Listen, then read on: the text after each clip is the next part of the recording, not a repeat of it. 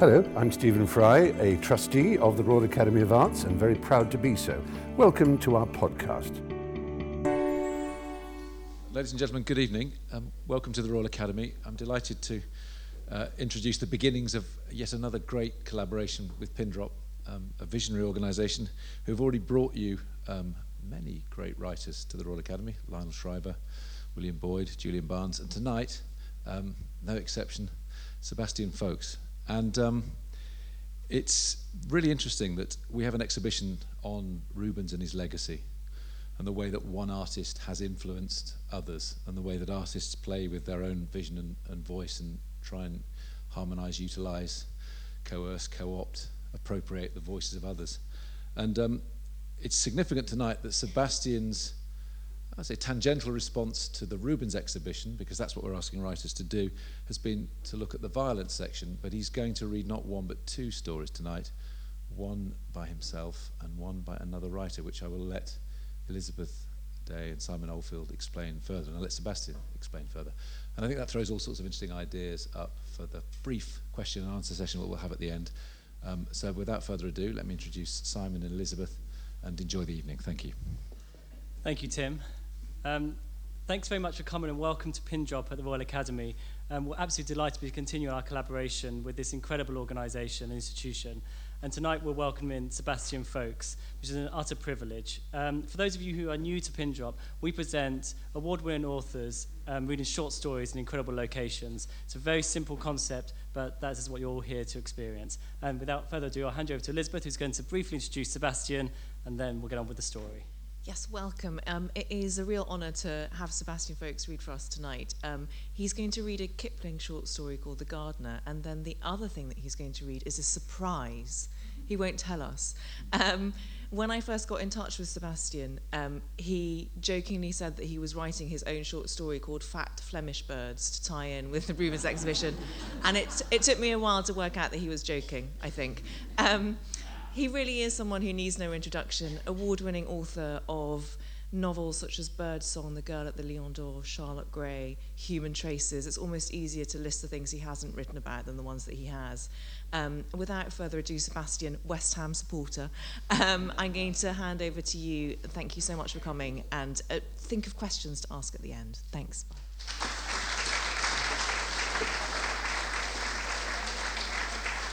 Thank you very much for all those introductions, and I feel I ought to introduce somebody else, but yes, sadly the groundbreaking short story Fat Flemish Birds in the Nude, I wasn't able to finish it in time. I thought I was going to be reading against a backdrop of Rubens, but I'm not, and actually I did see the exhibition, and there aren't that many naked women in it, or maybe I just didn't see them. Not that many Rubens in it, actually, but so I did think, though, about the idea of a short story in an art gallery, and I thought about, art and words mixing, and I remembered some time ago, the first thing I want to admit is I've never written a short story, so I can't read you a short story of mine, because I've never written one. But I remembered when I first arrived in London, soon after I'd left university, discovering Keats's house in Hampstead. And I was a huge fan of Keats. And I went to this house, and it belonged to a man called Charles Brown. And Charles Brown was a sort of wealthy merchant who took early retirement and to follow his own interest, which was painting. I don't think he was a very good painter. He was a sort of jobbing painter. Might have got in the summer exhibition here a couple of times, but nothing more than that. However, Keats, who was a young man of enormous ambition, lodged with him, and Charles Brown looked after him, and including the year 1819, which was a most extraordinary year in this young man's life. So after a period of intense apprenticeship, in the spring of 1819, between April and June, as Keats's biographer, Walter Jackson Bate, put it, within about 3 weeks, he had written 4 of the greatest lyric poems in English. And this was a man with no formal training or even university education. But it struck me as I looked around this rather lovely house, this very white, 4-square sort of early Regency house, I suppose, what it must have been like for Charles Brown when this extraordinary creative explosion was taking place in his house. And there was a little bit in the biography of Keats when Brown recalls, in the spring of 1819, a nightingale built her nest near my house.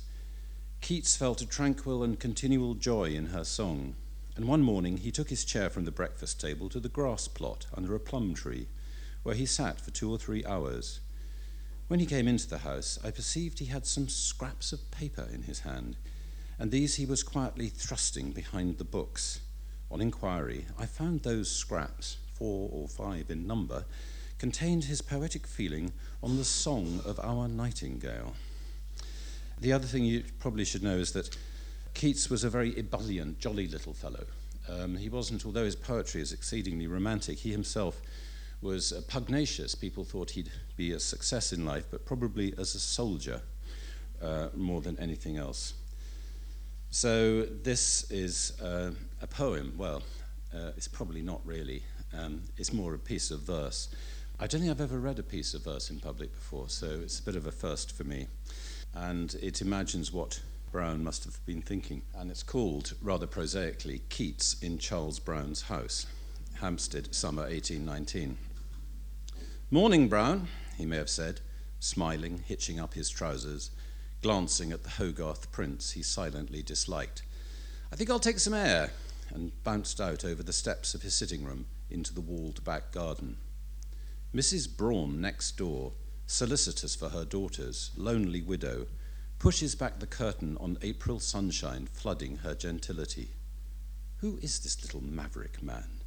And do I like his military dash? Can Fanny's heart be trusted? But Brown stares at the glass of his bookcase, wanders off in thought. Look at this inkstand. How does he dip his pen? What angle brings those words? What muscling of hand and thought draws the wet nib past the bronze of Shakespeare's head? It might be easier but for his cheer. Even his evasions are polite. So yesterday after breakfast, in a hint of summer, he pushed his chair back, smiled, "I think I'll just," and was gone. This time quickly down the hall, out to the grass in the plum tree's shade. How was I to know? I spent the hours painting, lost in work, thought no more of him, till on his return, self-consciously, he thrust some paper scraps behind his shelved books. I went to save them from Abigail's keen tidying. I didn't think to read what then my eyes revealed. This living hand, this boy's smile, are tracing out the heavens here, within the whitewashed calm of my routine. A stablemaster's son from Edmonton has dared to tell in words that may not die the story of a world's impermanence. How many weeks to state his claim? An urn, a nightingale? By autumn, it may already be too late for the tired gleaners to go among the rows of stubble, the harvest of 3 months, in which the summer of his dream will change the tilled land forever. He rests now.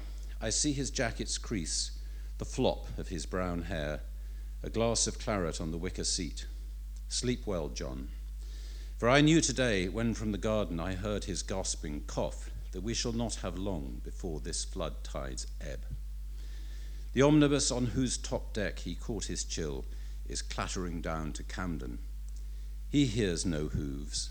For him the moon draws on, arrayed with all her stars.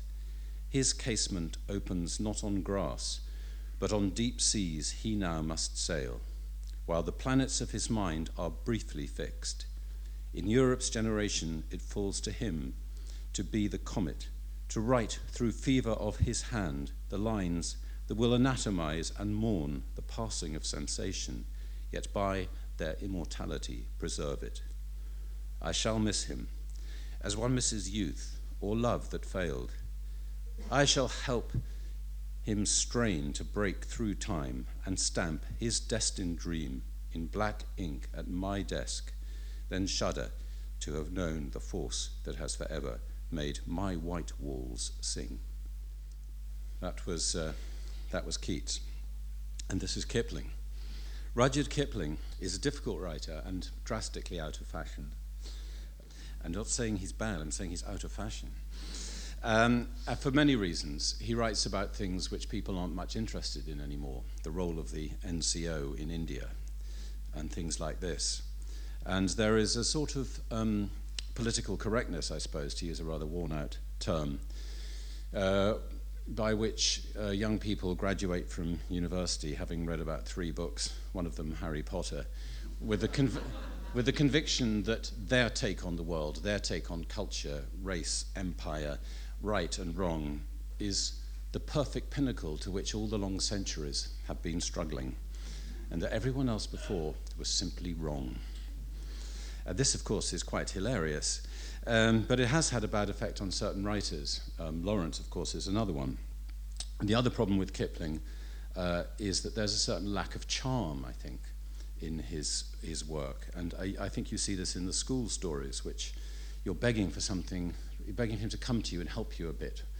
And charm, of course, is superficial and it's not indispensable for a writer, but it does, if the reader has been a little bit charmed, it does make them more receptive.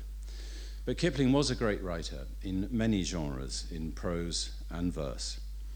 And the story I'm going to read is called The Gardener, which he wrote in 1926. Kipling lost his only son in the First World War in 1915 at the Battle of Loos. And he then became very involved with the Commonwealth War Graves Commission, which is this extraordinary organization which was set up, first of all to bury and then think of a way of commemorating the million-odd British as well as hundreds of thousands of Commonwealth dead as well. And Kipling was very active in this, but his greatest contribution was to determine a form of words to be used on the headstones of the soldiers who were unidentified. France, being a lay republic with no established church, simply has soldat inconnu, unknown soldier. But Kipling came up with the 9 greatest words of his career, which were a soldier of the Great War, known unto God. And, you know, the enormous amount of comfort that must have brought to the millions of grieving people is remarkable. I mention all this as background because this story, The Gardener, was published in 1926, and it deals with these themes. And it begins, you need to listen very carefully at the beginning, because it's quite misleading. Normally, if a writer tells a story in the third person, they're obliged to tell the exact truth. If they tell the story in the first person, they can say anything. They can mislead you as much as they like. They can be as unreliable as you want. Early on in this story, Kipling is, you just listen carefully, maybe he's telling it from his point of view, maybe he's telling it from Helen's point of view, and maybe the facts, in inverted commas, he's giving you aren't quite as factual as they seem. It then settles down into a much more conventional story until the end, which gives you a most tremendous kick in the seat of the pants. I'm sure, I'm looking at you, you all look incredibly well read. I don't need to tell you anything about the Bible. I'm having a bit of a sort of Tom Stoppard moment here, but I think you all know about the Bible, the New Testament, the resurrection, and so on. You do, good. I may cry when I get to the end of this, but don't be embarrassed, because embarrassment is quite a small emotion compared to those that these people went through. And sometimes the sentences are a bit rough too, so I'll probably stumble as well, but don't be embarrassed about that either, please. The Gardener, by Rudyard Kipling. Everyone in the village knew that Helen Turrell did her duty by all her world, and by none more honourably than by her only brother's unfortunate child. The village knew, too, that George Turrell had tried his family severely since early youth, and were not surprised to be told that, after many fresh starts given and thrown away, he, an inspector of Indian police, had entangled himself with the daughter of a retired non-commissioned officer, and had died of a fall from a horse a few weeks before his child was born. Mercifully, George's father and mother were both dead, and though Helen, 35 and independent, might well have washed her hands of the whole disgraceful affair, she most nobly took charge, though she was at the time under threat of lung trouble, which had driven her to the south of France. She arranged for the passage of the child and a nurse from Bombay, met them at Marseille, nursed the baby through an attack of infantile dysentery due to the carelessness of the nurse, whom she had had to dismiss, and at last, thin and worn but triumphant, brought the boy late in the autumn, wholly restored, to her Hampshire home. All these details were public property, for Helen was as open as the day and held that scandals are only increased by hushing them up. She admitted that George had always been rather a black sheep, but things might have been much worse if the mother had insisted on her right to keep the boy. Luckily, it seemed that people of that class would do almost anything for money, and as George had always turned to her in his scrapes, she felt herself justified, her friends agreed with her, in cutting the whole non-commissioned officer connection and giving the child every advantage. A christening by the rector under the name of Michael was the first step. So far as she knew herself, she was not, she said, a child lover, but for all his faults, she had been very fond of her brother George, and she pointed out that little Michael had his father's mouth to a line, which made something to build upon. As a matter of fact, it was the Turrell forehead, broad, low, and well-shaped, with widely spaced eyes beneath it, that Michael had most faithfully reproduced.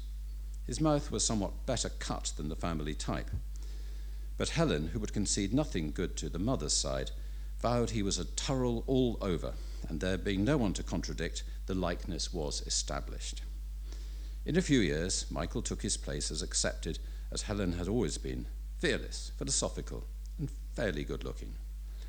At 6, he wished to know why he could not call her Mummy, as other boys called their mothers.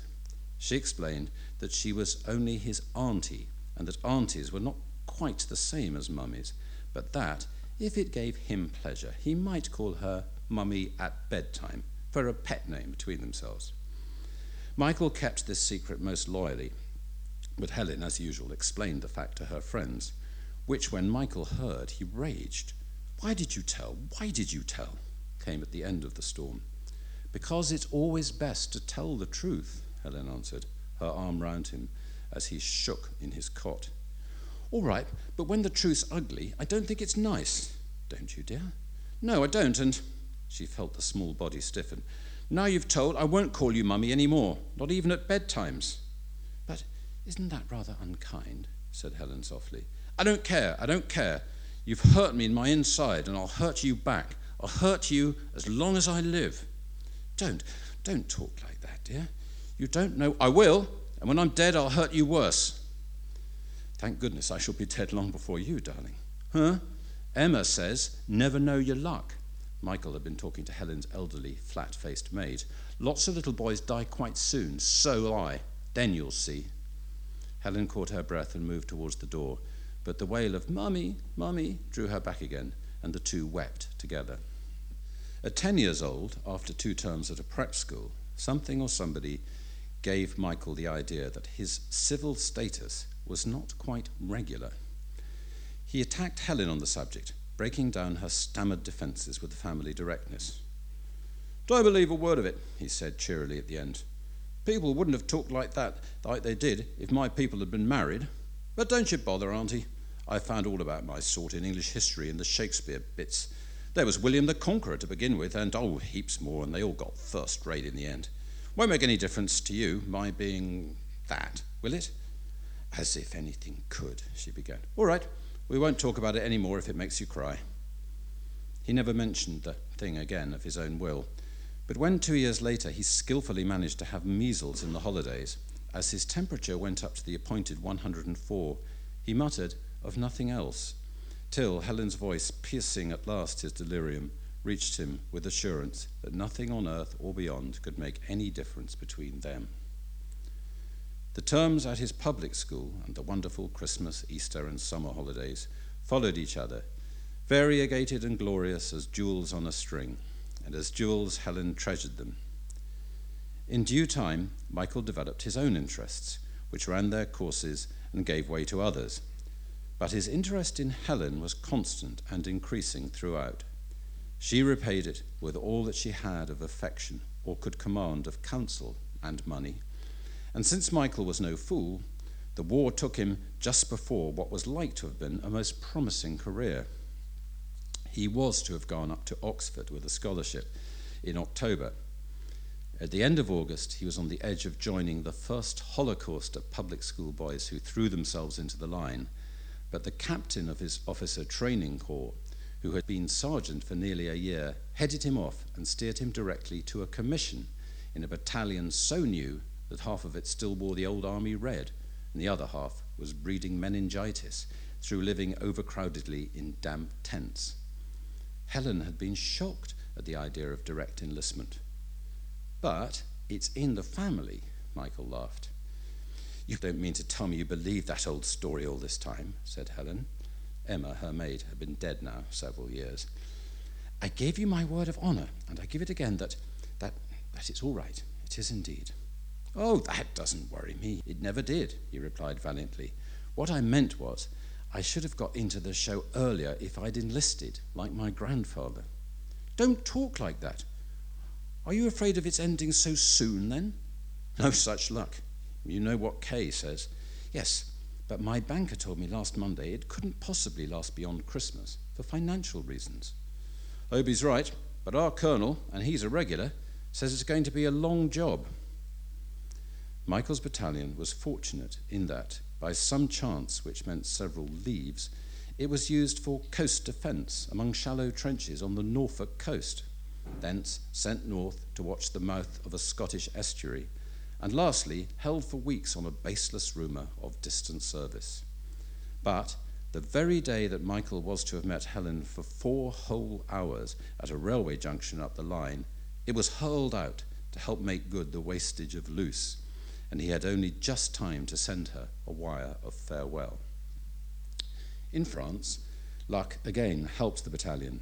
It was put down near the salient, where it led a meritorious and unexacting life while the Somme was being manufactured, and enjoyed the peace of the Armentières and Laventie sectors when that battle began.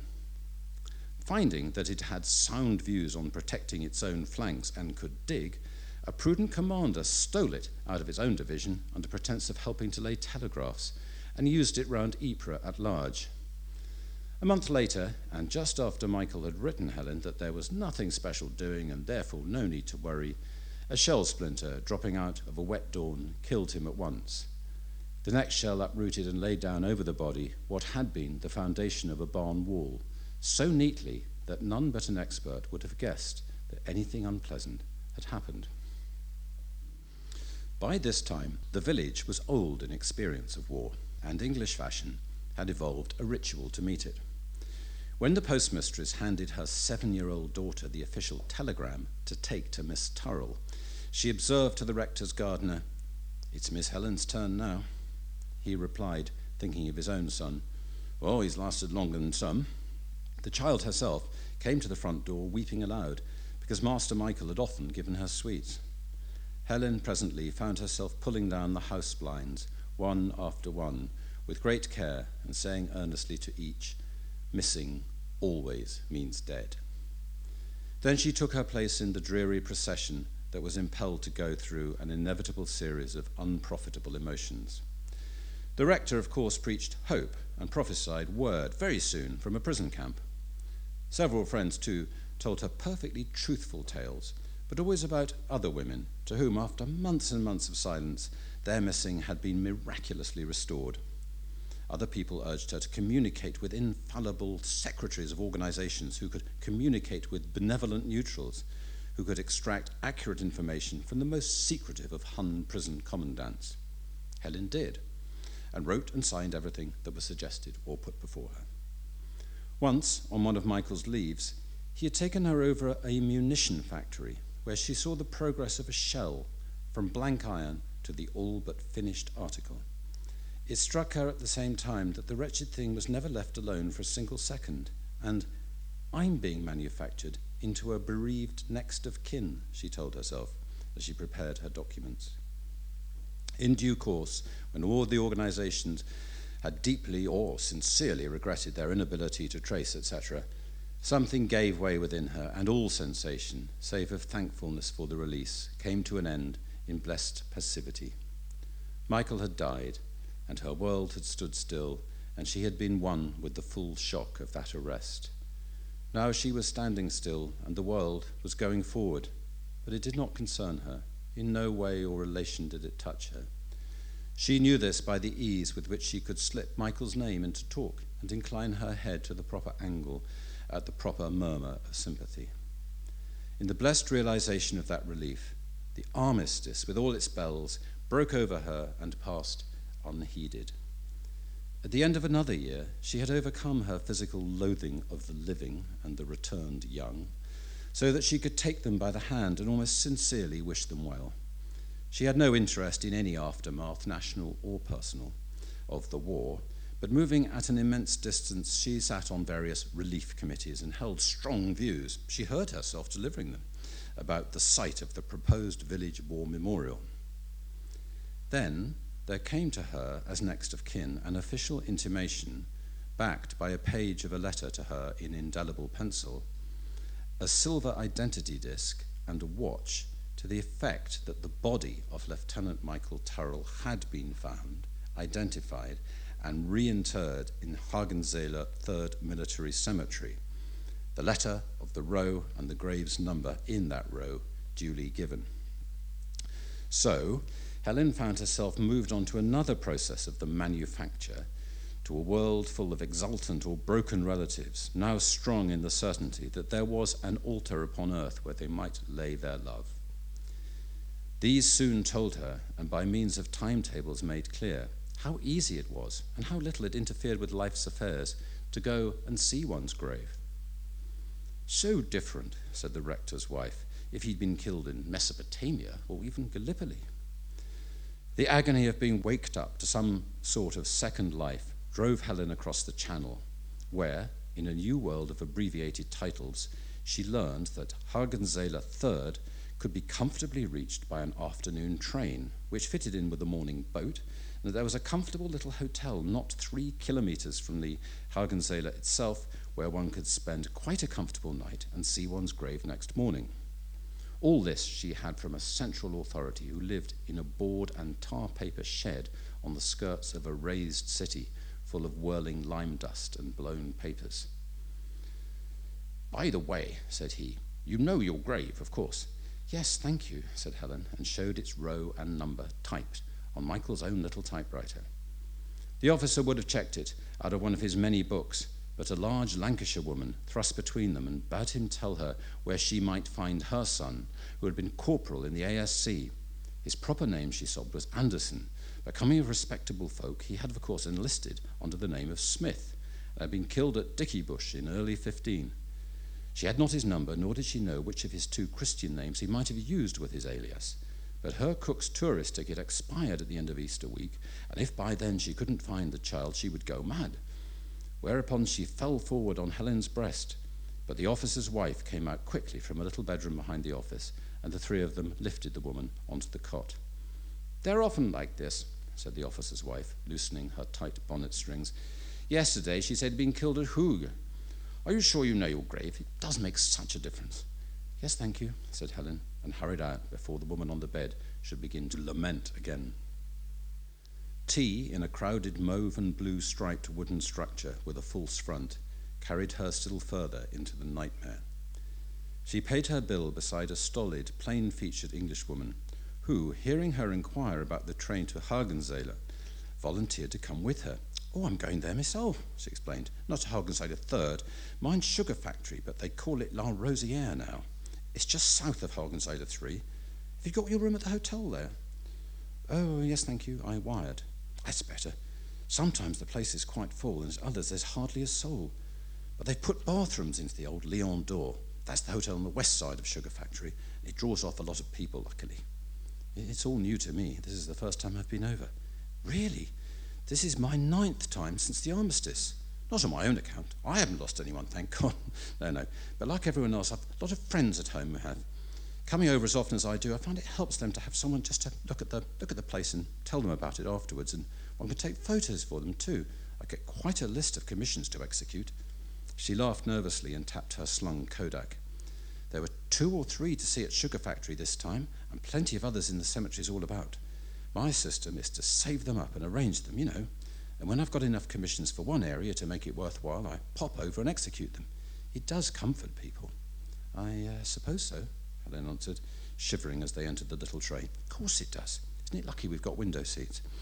It must do, or they wouldn't ask one to do it, would they? I've A list of quite 12 or 15 commissions here. She tapped the Kodak again. I must sort them out tonight. Oh, I forgot to ask you, what's yours?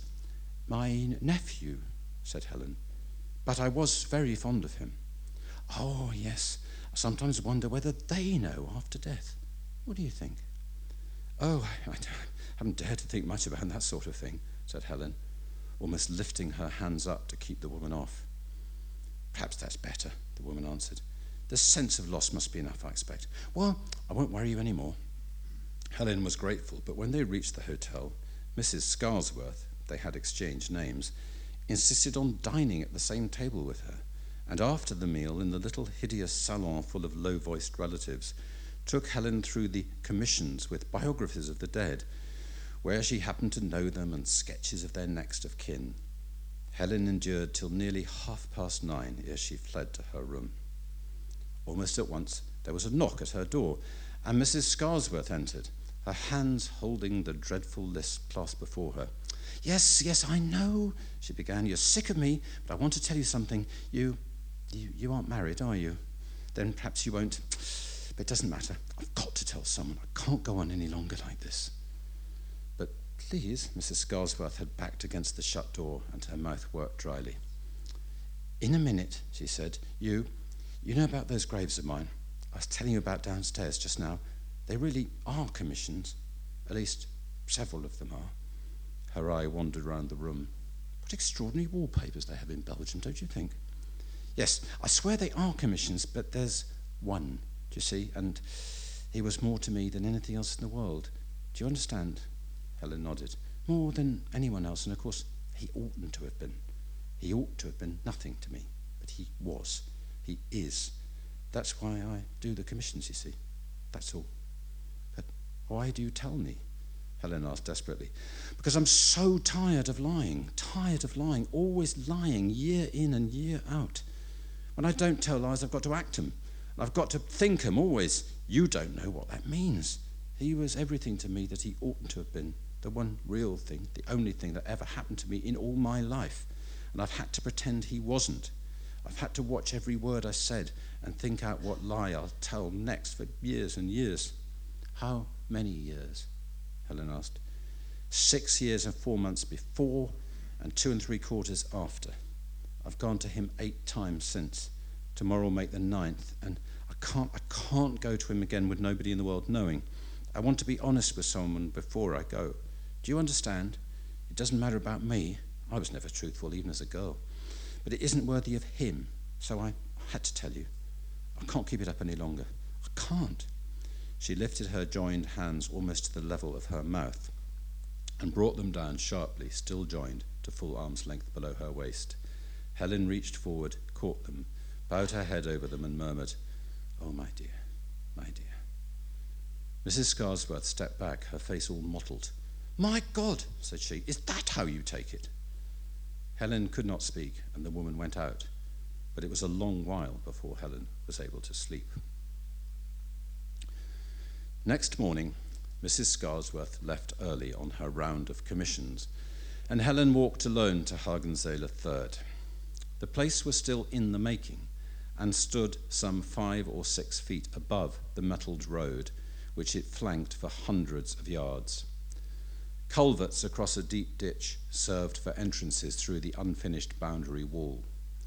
She climbed a few wooden-faced earthen steps, and then met the entire crowded level of the thing in one held breath. She did not know that Hagensele 3rd counted 21,000 dead already. All she saw was a merciless sea of black crosses, bearing little strips of stamped tin at all angles across their faces.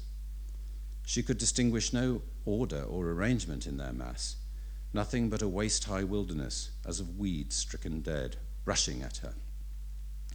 She went forward, moved to the left and the right, hopelessly, wondering by what guidance she should ever come to her own. A great distance away, there was a line of whiteness. It proved to be a block of some 200 or 300 graves whose headstones had already been set, whose flowers were planted out, and whose new-sown grass showed green. Here she could see clear-cut letters at the ends of the rows, and referring to her slip of paper, realized that it was not here that she must look. A man knelt behind a line of headstones, evidently a gardener, for he was firming a young plant in the soft earth. She went towards him, her paper in her hand.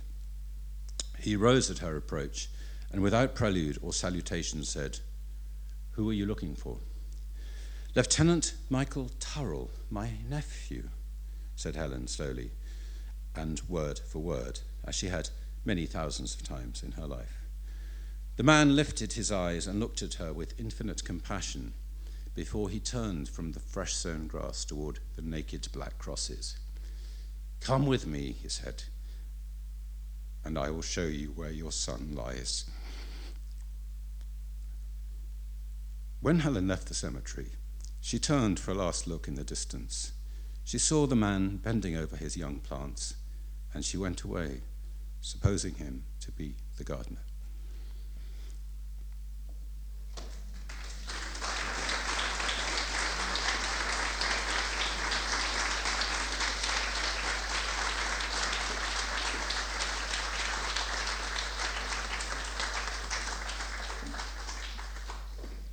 I don't know if I can speak after that. Thank you so much. I think one of the things you learn doing Pin Drop is that there are many great authors and there aren't that many who are great readers. And there are some authors who are very good at reading their own work, but it's an exceptional privilege and a real rarity to find someone who reads so brilliantly someone else's work and who is generous enough to do that. It was so beautiful. Thank you. I'm now going to open the floor to questions, so I'm really sorry, Sebastian, you've got to come back up. Lady in the front row, yes. Yeah. Do you like reading aloud? Not really, no. I haven't really... I've never read a short story in public. It's such a sort of weird thing to do. And I think that's one of the reasons I wanted to do it, to see what it was like. It's like, incest and folk dancing, or not, to try everything once, except those two.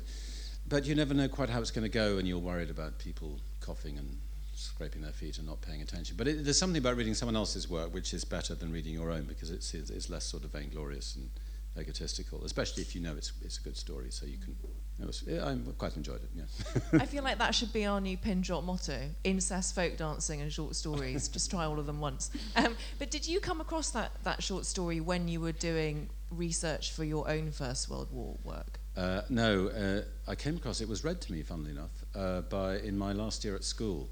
I used to go in the evenings to a history teacher, and he sort of gave me extra tuition in various off the curriculum things.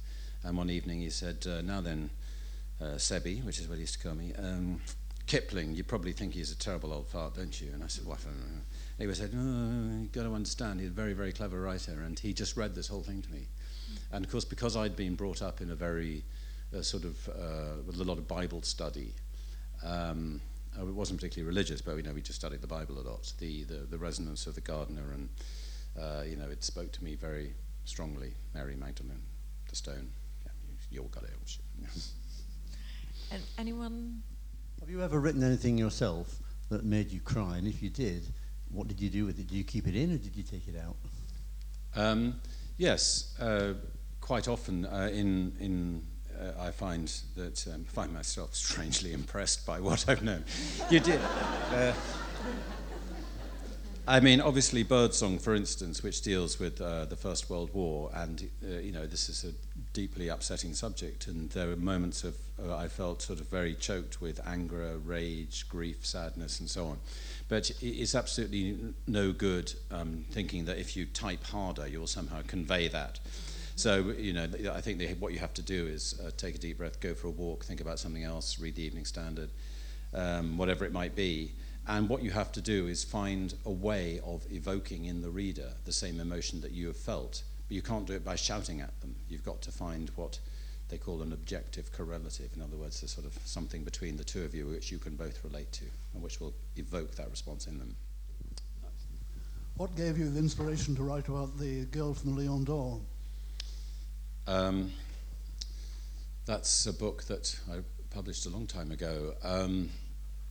I had been interested in France for a long time and in its history, and I was just beginning to find what I really wanted to write about, which was, in the early books I wrote about how it was sort of who are we really and how do we get into this mess. It's quite a sort of young man's book because when you grow up you accept everything that your parents tell you, and this is the world, this is the way it is, the way it always has been. But then if you're curious and inquiring and you're lucky enough to have an education of some kind, when you get to about 20 you think, this is not all right, this is weird, this is terrible, this is, how on earth did my parents and grandparents and people before mess up? You know, I was growing up in the 60s and 70s and, you know, on the edge of nuclear war, and despite the fact that my father had fought in one war just finished and my grandfather another one before, and I thought, you know, hang on a minute, how do we get here?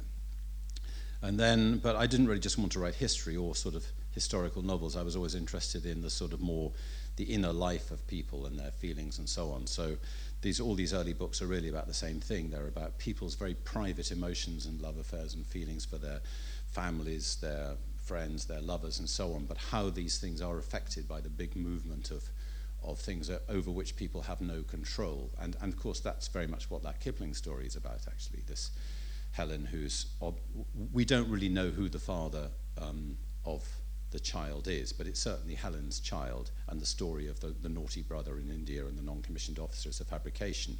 She's gone to the south of France to have the baby quietly. We don't know who the father is, but it's there again you see this sort of extraordinary secret that she's kept, which has been her life and the whole meaning of her life, and then it's sort of blown away in a sort of 21,000 graves, and that's just one small cemetery and so on. And so that's what The Girl at the Lion d'Or is about, really. I mean, given that we are in the RA and you chose that story to respond to the Rubens exhibition, do you find art inspiring? Do you sometimes take yourself off to look at paintings to get ideas? Yes, I had thought of reading a poem I wrote, which is called Met Again, which I wrote in the Metropolitan Museum in New York, but it was just too long, and it was a bit sort of self-admiring, I think, too. It was just sort of people can take enough, you know, art history, I think. But yes, I do a lot, and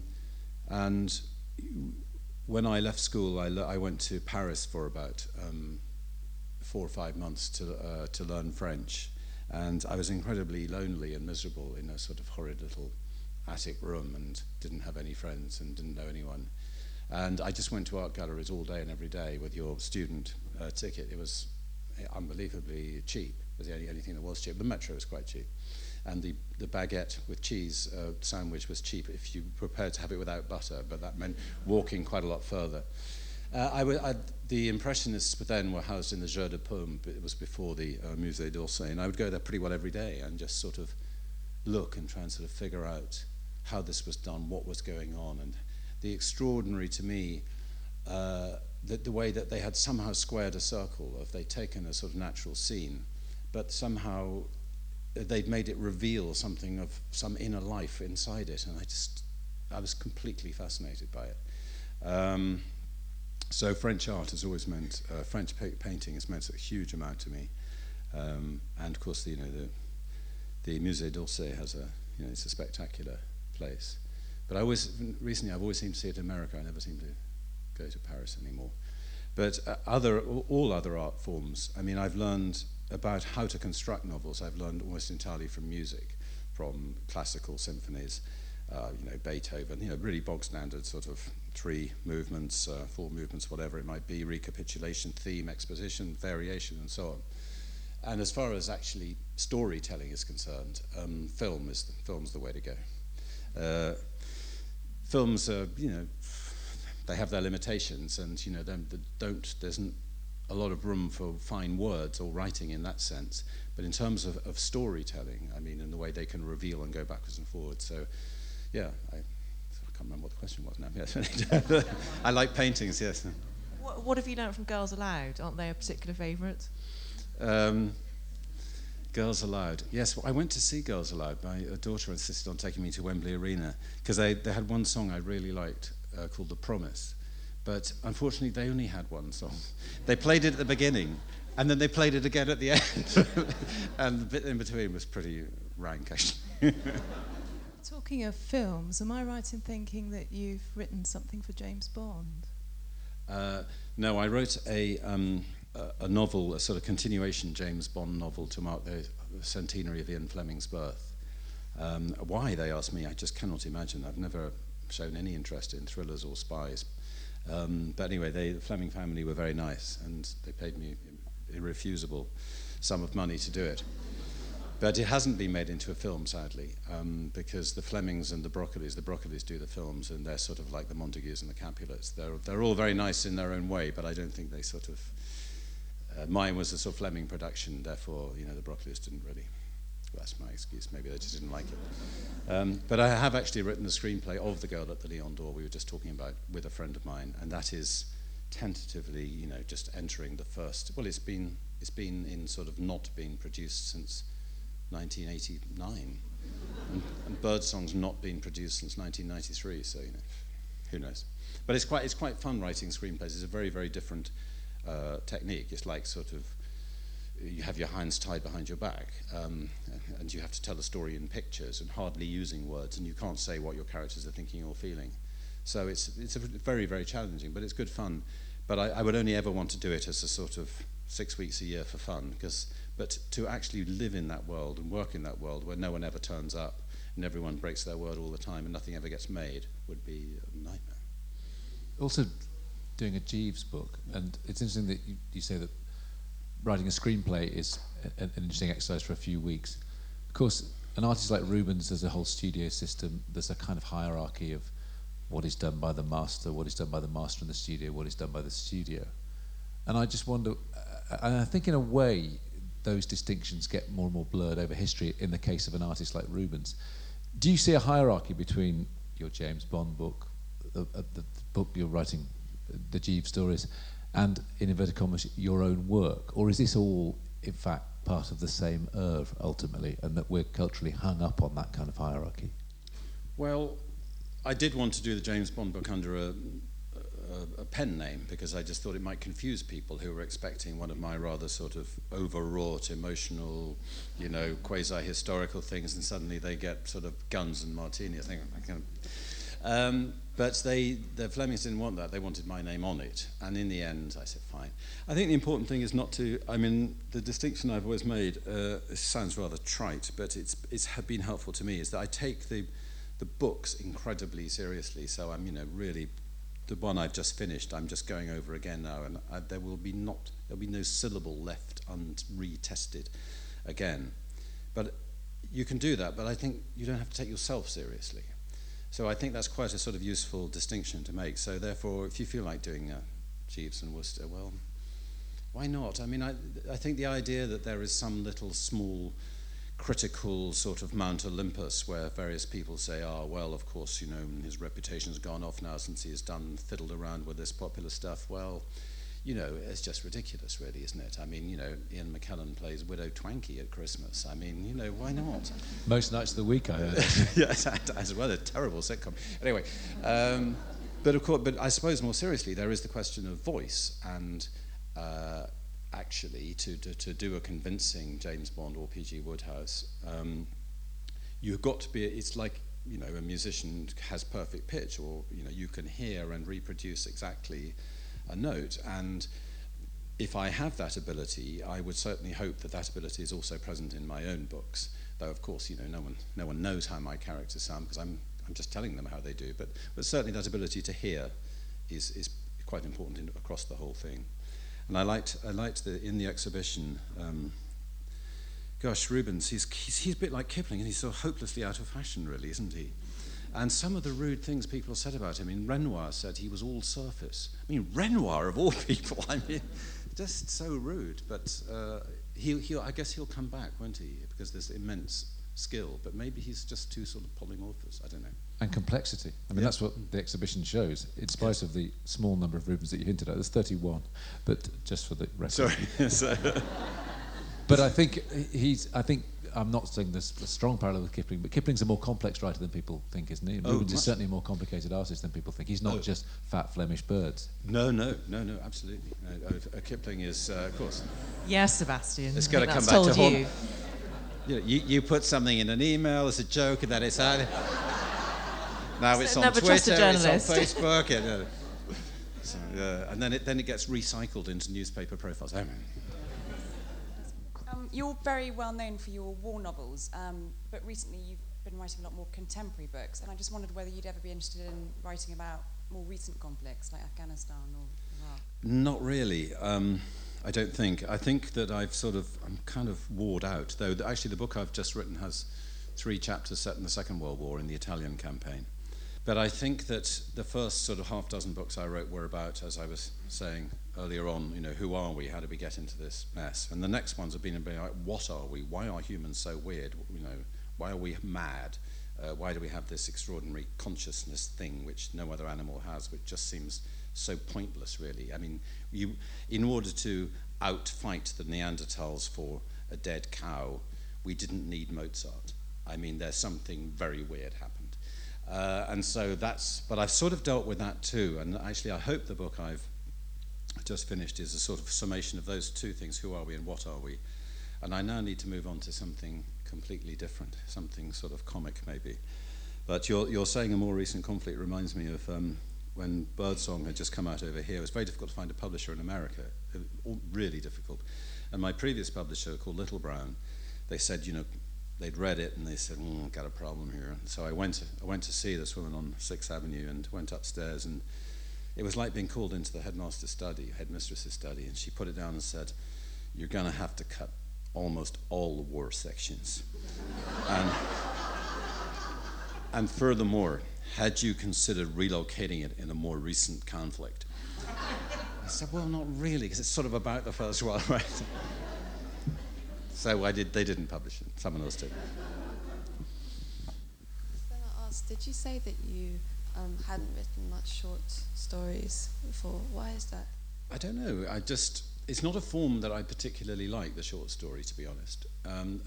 I probably just read the wrong ones when I was growing up. I think your literary tastes get formed quite young. And I really loved the sort of long-distance novel. I mean, I was sort of brought up on sort of Jane Austen and Dickens. I could go long distances, even when I was sort of 14, 15, no problem, Barnaby Rudge, whatever. Lawrence, D.H. Lawrence, though, of course, Lawrence wrote short stories. But they seemed to me either to fall into the sort of pat. They sort of had a little twist in the tail and a little joke at the end with a little sort of moral, which I thought was... Life's more complex and interesting than that. Or else they were just segments. They were just like a sausage, you'd just taken a slice out, which might be well written and interesting in a way, but they either had too much point or not enough point. But subsequently, in the last 20 years or so, I've discovered a lot of Americans that I really like Richard Yates and Laurie Moore and George Saunders, who won this prize last year, who's fabulous, I think. So I just think I just read the wrong ones. But it's never too late. Maybe that's my next project. Exactly, I was going to say, that's it's your next project. Thank you, you've cracked it for me. If you visit Rudyard Kipling's house, you walk into his study and you know it's his study. You can see. Sorry, whose house? Rudyard Kipling. Kipling's, yes. Yeah, and Beckman's. You can see his glasses and his pens, everything else. You get that feeling. Do you think if we came into your house, you would get a feeling, or you would just be faced with a television screen and a printer? Well, funnily, I used to work in an office some 10 minutes walk away on the basis that I wanted this sort of complete silence and this sort of sacred, holy, waiting for the muse to come. But I spent 25 years up there on my own, and I think I just went a bit mad. Not 25, 15 years. So I've moved home now, and I sort of perch in the sort of sitting room at the top of the stairs with people coming and going, and yet more deliveries from the internet for my son's fashionable new T-shirts, and I find it fine actually. But I don't. There's a very bookish room full of books, but lots of people have that. So no, I don't think you'd get the impression that you were walking into something particularly creative or august. But obviously, when the blue plaque goes up, that will change. Thank you so much, Sebastian. Sebastian will be signing books next door. No collection of short stories yet, but it sounds like they might be in the pipeline. Thank you all so much for coming. Thank you to the RA for hosting us in such a splendid room, and I hope you all get to see the Rubens exhibition. And Simon and I both hope to see you at a pin drop narration very soon. But right now, please join me in thanking our amazing narrator, Sebastian Faulks.